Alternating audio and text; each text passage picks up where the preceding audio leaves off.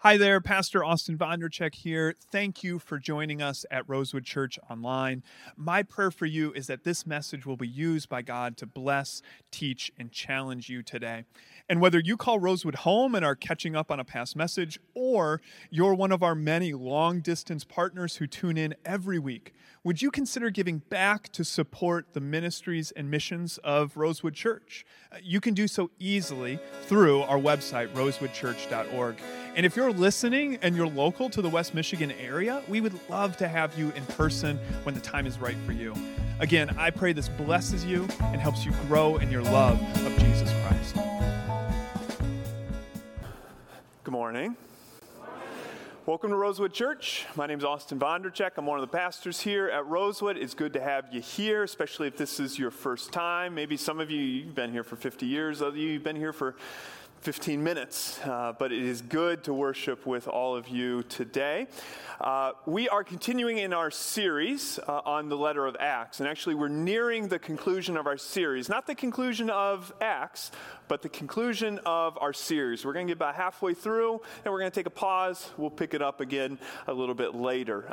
Today we're going to be reading the story of Paul and Barnabas as they visit a city called Lystra. But before we read that story from Acts 14, I want to tell another story, one that's even a little bit older than this story. There was a man named Ovid, and Ovid told a story called the Metamorphosis. Now, in the Metamorphosis, Zeus, the gods Zeus and Hermes, assume the bodies of ordinary men, and they come to a city, and while they're there, they look for a place to stay.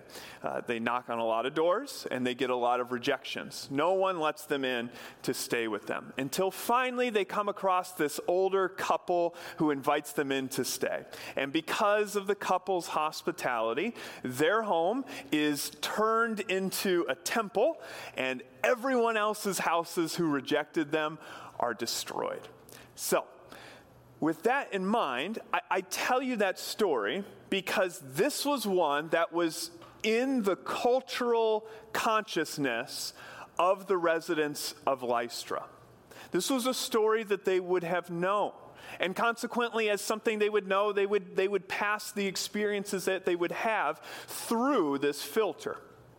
And then that's going to make some sense on why Acts 14 plays out like it does. Here's how it begins, starting at verse 8. In Lystra, there was a man who was lame. He had been that way from birth and had never walked. He listened to Paul as he was speaking, and Paul looked directly at him, saw that he had faith to be healed, and called out, "Stand up on your feet." At that, the man jumped up and began to walk. When the crowd saw what Paul had done, they shouted in the Lycaonian language, "The gods have come down to us in human form." Barnabas they called Zeus. Paul they called Hermes because he was the chief speaker. The priest of Zeus, whose temple was just outside the city, brought bowls and wreaths to the city gates because he and the crowd wanted to offer sacrifices to them. But when the apostles Barnabas and Paul heard of this, they tore their clothes and rushed out into the crowd, shouting, friends, why are you doing this? We are only human like you. We are bringing you good news, telling you to turn from these worthless things to the living God who made the heavens and the earth and the sea and everything in them. In the past, he let all the nations go their own way, yet he has not left himself without testimony. He has shown kindness by giving you rain from heaven and crops in their seasons. He provides you with plenty of food and fills your hearts with joy. Even with these words, they had difficulty keeping the crowd from sacrificing to them. Then some Jews came from Antioch and Iconium and won the crowd over. They stoned Paul and dragged him outside the city, thinking he was dead. But after the disciples had gathered around him, he got up and went back into the city. The next day, he and Barnabas left for Derbe.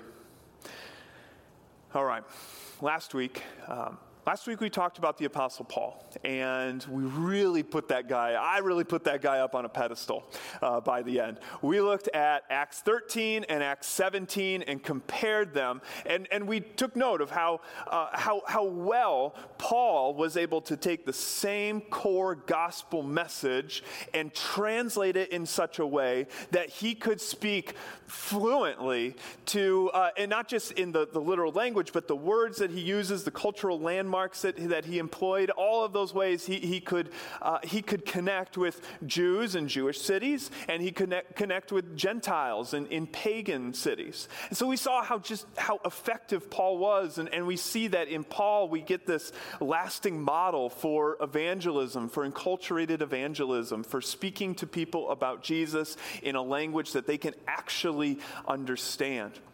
And that's what we looked at last week. I like this story because it's a bit of balance, right? Because it doesn't go exactly as Paul expected for it to go. I like the story because things don't always go well for him. See, like the residents of Lystra, who think that he and Barnabas are gods because of what they do with God's help, I kind of like this because in a way, I think maybe we're a little bit more like these residents than we might care to admit. They looked at Paul and Barnabas and said, they're gods, right? But like for us, we do something similar. We look at people who have these external gifts of the Spirit, and we look at them and we think they're God-like. There's something about them, their experience with God that somehow you could never have. That there's something intrinsic that God has given them that you would never receive. You could never be like them. We wouldn't call people like this these spiritual superstars. We wouldn't call them gods. Our theology knows better than that, right? We just call them God-like. We'd call them separate from us in some way. So maybe we're a little bit more like these residents than we care to admit, which is exactly why I appreciate this story, because here we see Paul experience something that is very familiar to us and very human. We see him experience failure. From the start, the gospel message gets confused. Then through maybe a bit of a language barrier, maybe Paul didn't do his homework well enough to quite understand exactly how they might respond, given that the story of the metamorphosis was within their consciousness. Who knows? But somehow it all gets confused, and they find themselves, instead of proclaiming about God, they find themselves actually being identified as a god. And then they try to clear things up, and it still doesn't work. And then some opponents come in, and next thing you know, they're trying to kill them. And they're so close to success that they actually think he's dead. They drag him out, and then they move on. It's hard to really call that a wild success of a missionary journey. But let's look at this statement of failure. Is this the right word? Now, okay, I used it, right? Not you. So let's be critical of me. Is this the right word to use to describe what Paul and Barnabas experienced? Because after all, they were being faithful in this, right? God had called them to reach the whole world with the gospel message, and they were doing it. A lot of their companions, a lot of the disciples, they weren't doing it. These guys were. And so they go out and they're being faithful in God's call to reach people with the gospel. So is this an appropriate word? In other words, can we talk about faithfulness and talk about failure? Can faithfulness lead to failure? There are some people out there who would say, as long as you try your best, you'll never fail. Some of you maybe say that. I would disagree with you. I do believe in such a thing as failure, despite what your mom or your Instagram life coach tells you every morning, right?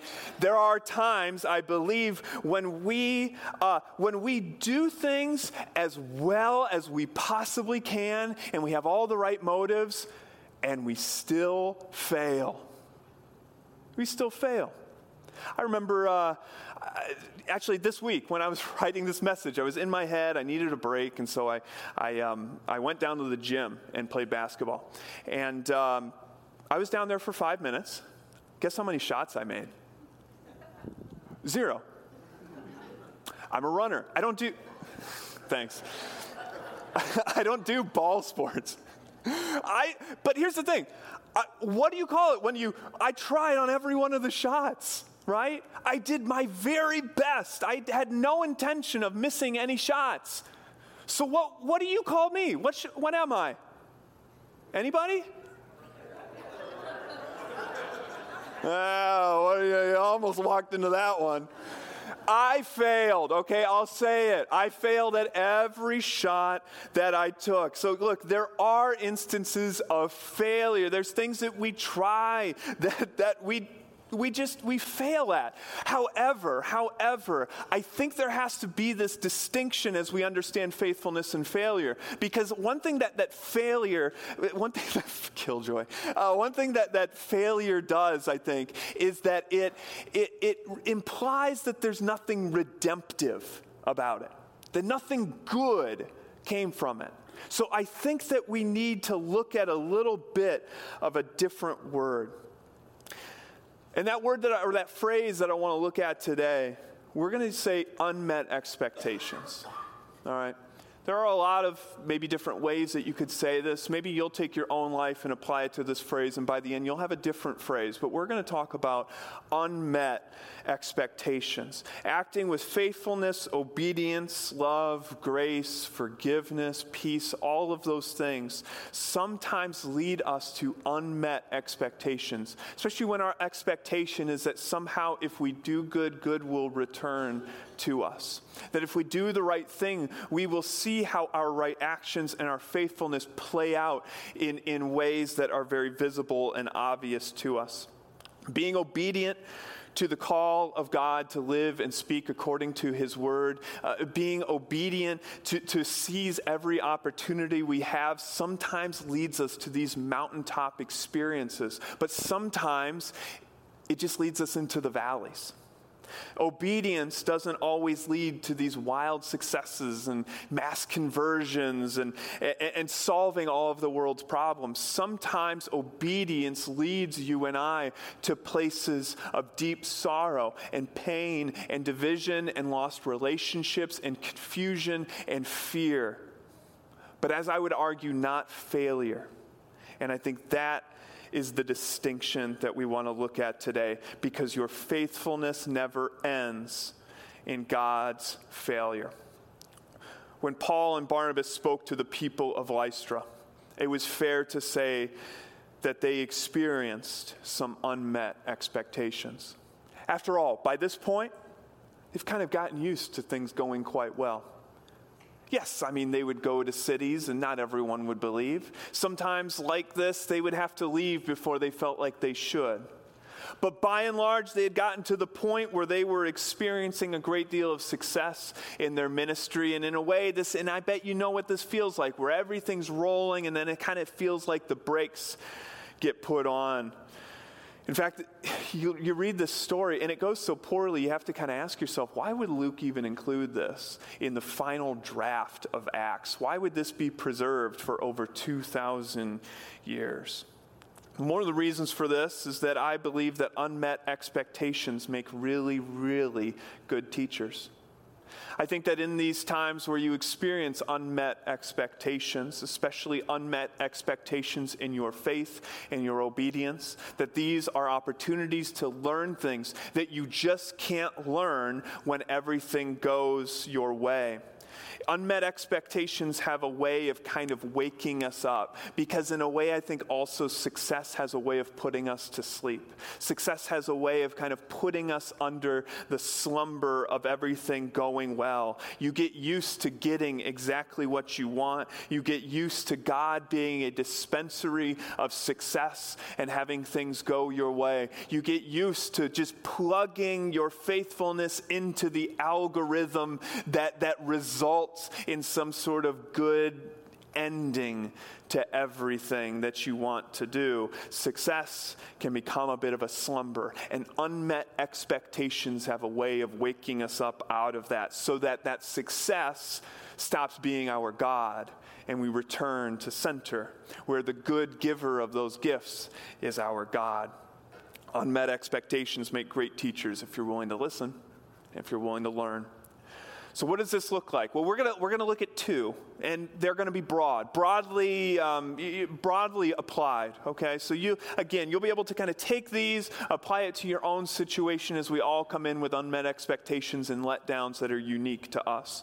So first off, what can we learn from unmet expectations? One is that we can learn to trust the providence of God, trusting God to care for you, His people, through the journeys that take you both through the mountaintops and the valleys towards the purposes that God has for your life. And that means that the place where God has brought you now through your faithfulness, God will not leave you there. You will not stay there. You will continue on that journey. Whether, again, you are on the mountains, and especially if you're in the valleys, that's not where God is going to have you stay. It is going to continue, and the God who brought you there will see through His redemptive plans to the end. Unmet expectations are perfect reminders that God's way are not our ways. All right? Because at the core, when you kind of break down an unmet expectation, what it is it's an experience where control escapes you and you wish things were different. That's something we could all understand, right? When circumstances escape our control and we wish things were different.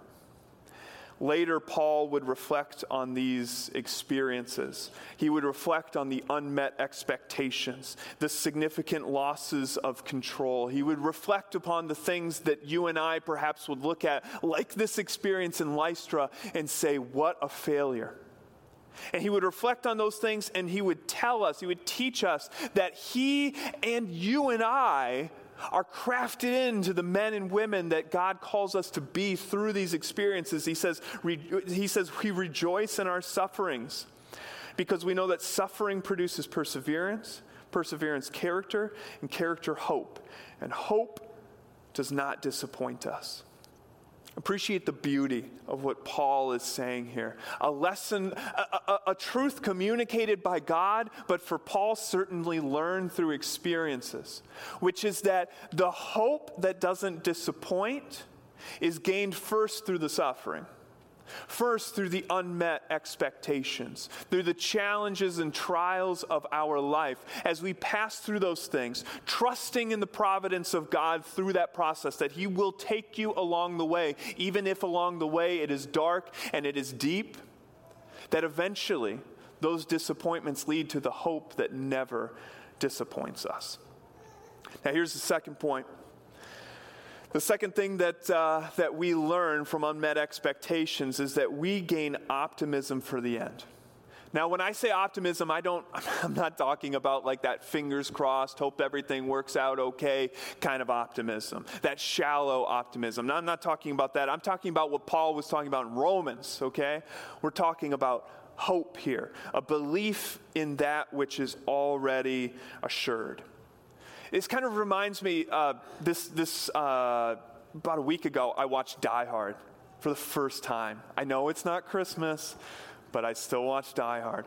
And now here's the thing. I'd seen all the other Die Hards, okay? Which meant that when I see Bruce Willis's character in Die Hard, the original one, I know he's going to be fine. I mean, I don't know what's going to happen, but I know he's going to be fine, right? Because he has to be, because he's in all the other ones I saw. He's in the sequels. So in a way, I don't know anything about Die Hard when I start watching it, but I do kind of know the end, don't I? I know that he's going to survive. And that affects how I perceive the rest of the story, doesn't it? Same with you, if you've ever seen anything ahead of time. It affects how you perceive the events that take place from the beginning to the end. It doesn't change those plot points. And you may have no idea what those plot points are. But you know that, in this case, the good guy wins. So the good guy's going to be around. It changes the way you perceive those points. Now, it ruins a movie, But it provides us as Christians a great deal of hope, because for us, no matter the unmet expectations that you face, no matter the outcomes of your faithfulness, whether, again, you were expecting those things or not, whether you like them or not, no matter whether you are on the mountaintop or the valley, you and I, we know how the story ends. We don't need to know nor control all of the points between here and there, because we know how the story ends. We know as Christians that neither death nor life, nor angels nor demons, nor the present or the future, nor any powers, that neither height nor depth nor anything else in all of creation, none of that, nothing that occurs between here and the end can separate you from the love of God. You know the end. You don't know the middle. You can do your best to guess. You can do your best to control. But you know the end. And when you look at the present circumstances and you look at your present disappointments, it doesn't mean that they aren't still disappointing. And it doesn't mean that loss isn't real. And it doesn't mean that somehow you can just magically be okay with things not going how you wanted, but you know how it ends. And there's comfort in knowing that hope that we have for the end. In fact, it's kind of fitting that today we're celebrating communion together. Because in a way, the communion elements really represent the passing of unmet expectations into the glory of the resurrection and redemption. Because when we celebrate communion, I mean, notice that word, right? What's the verb? It's celebrate. When we celebrate communion, I mean, go back in time with me. Because while this cup and this bread today might represent one thing, think back to what these elements represented when the blood was shed and the body was given. Imagine what these symbols meant on Calvary when Jesus died. When Jesus died, when he shed his blood and he gave his body, these elements represented the end. They represented failure. They represented failure of a movement. To the disciples, it represented unmet expectations. If they didn't, they would not have been hiding while Jesus died. These represent unmet expectations when they occurred. And that's exactly what they would have meant forever had the story ended there. But the good news is that the story didn't end there. Because 3 days later, these elements took upon themselves a new meaning. And the blood of Christ and the body of Christ then became, for 2,000 years and beyond to this day at this time, come to represent victory, wholeness, forgiveness, life with God, justification, the presence of Christ through his Spirit everywhere that we go. It didn't mean that at first, but given time, it did. And once the resurrection was applied to the crucifixion, we saw the hope that God had planned all along. So as we come to the table, please join me in prayer. God, thank you for these gifts. Thank you that these things symbolize what they do today. Help us to appreciate the process that they went through to get there. Because God, in our own lives, we are in that process as well. We are still living our stories. We are still somewhere in the middle. And God, as each of us here, as we experience the challenges and the unmet expectations that come our way in life, God, help us to always know that we know the end of the story. That God, even through the letdowns, you are the Lord of the letdown. That even through the unmet expectations, God, you are Lord. Jesus, you are here with us. And these symbols represent that physical reminder of that invisible reality. So God, meet us in the letdown. Meet us in the unmet expectations. God, walk with us through the valleys as you do on the mountaintops. And Jesus, thank you for this gift that you've given us. In your name we pray. Amen.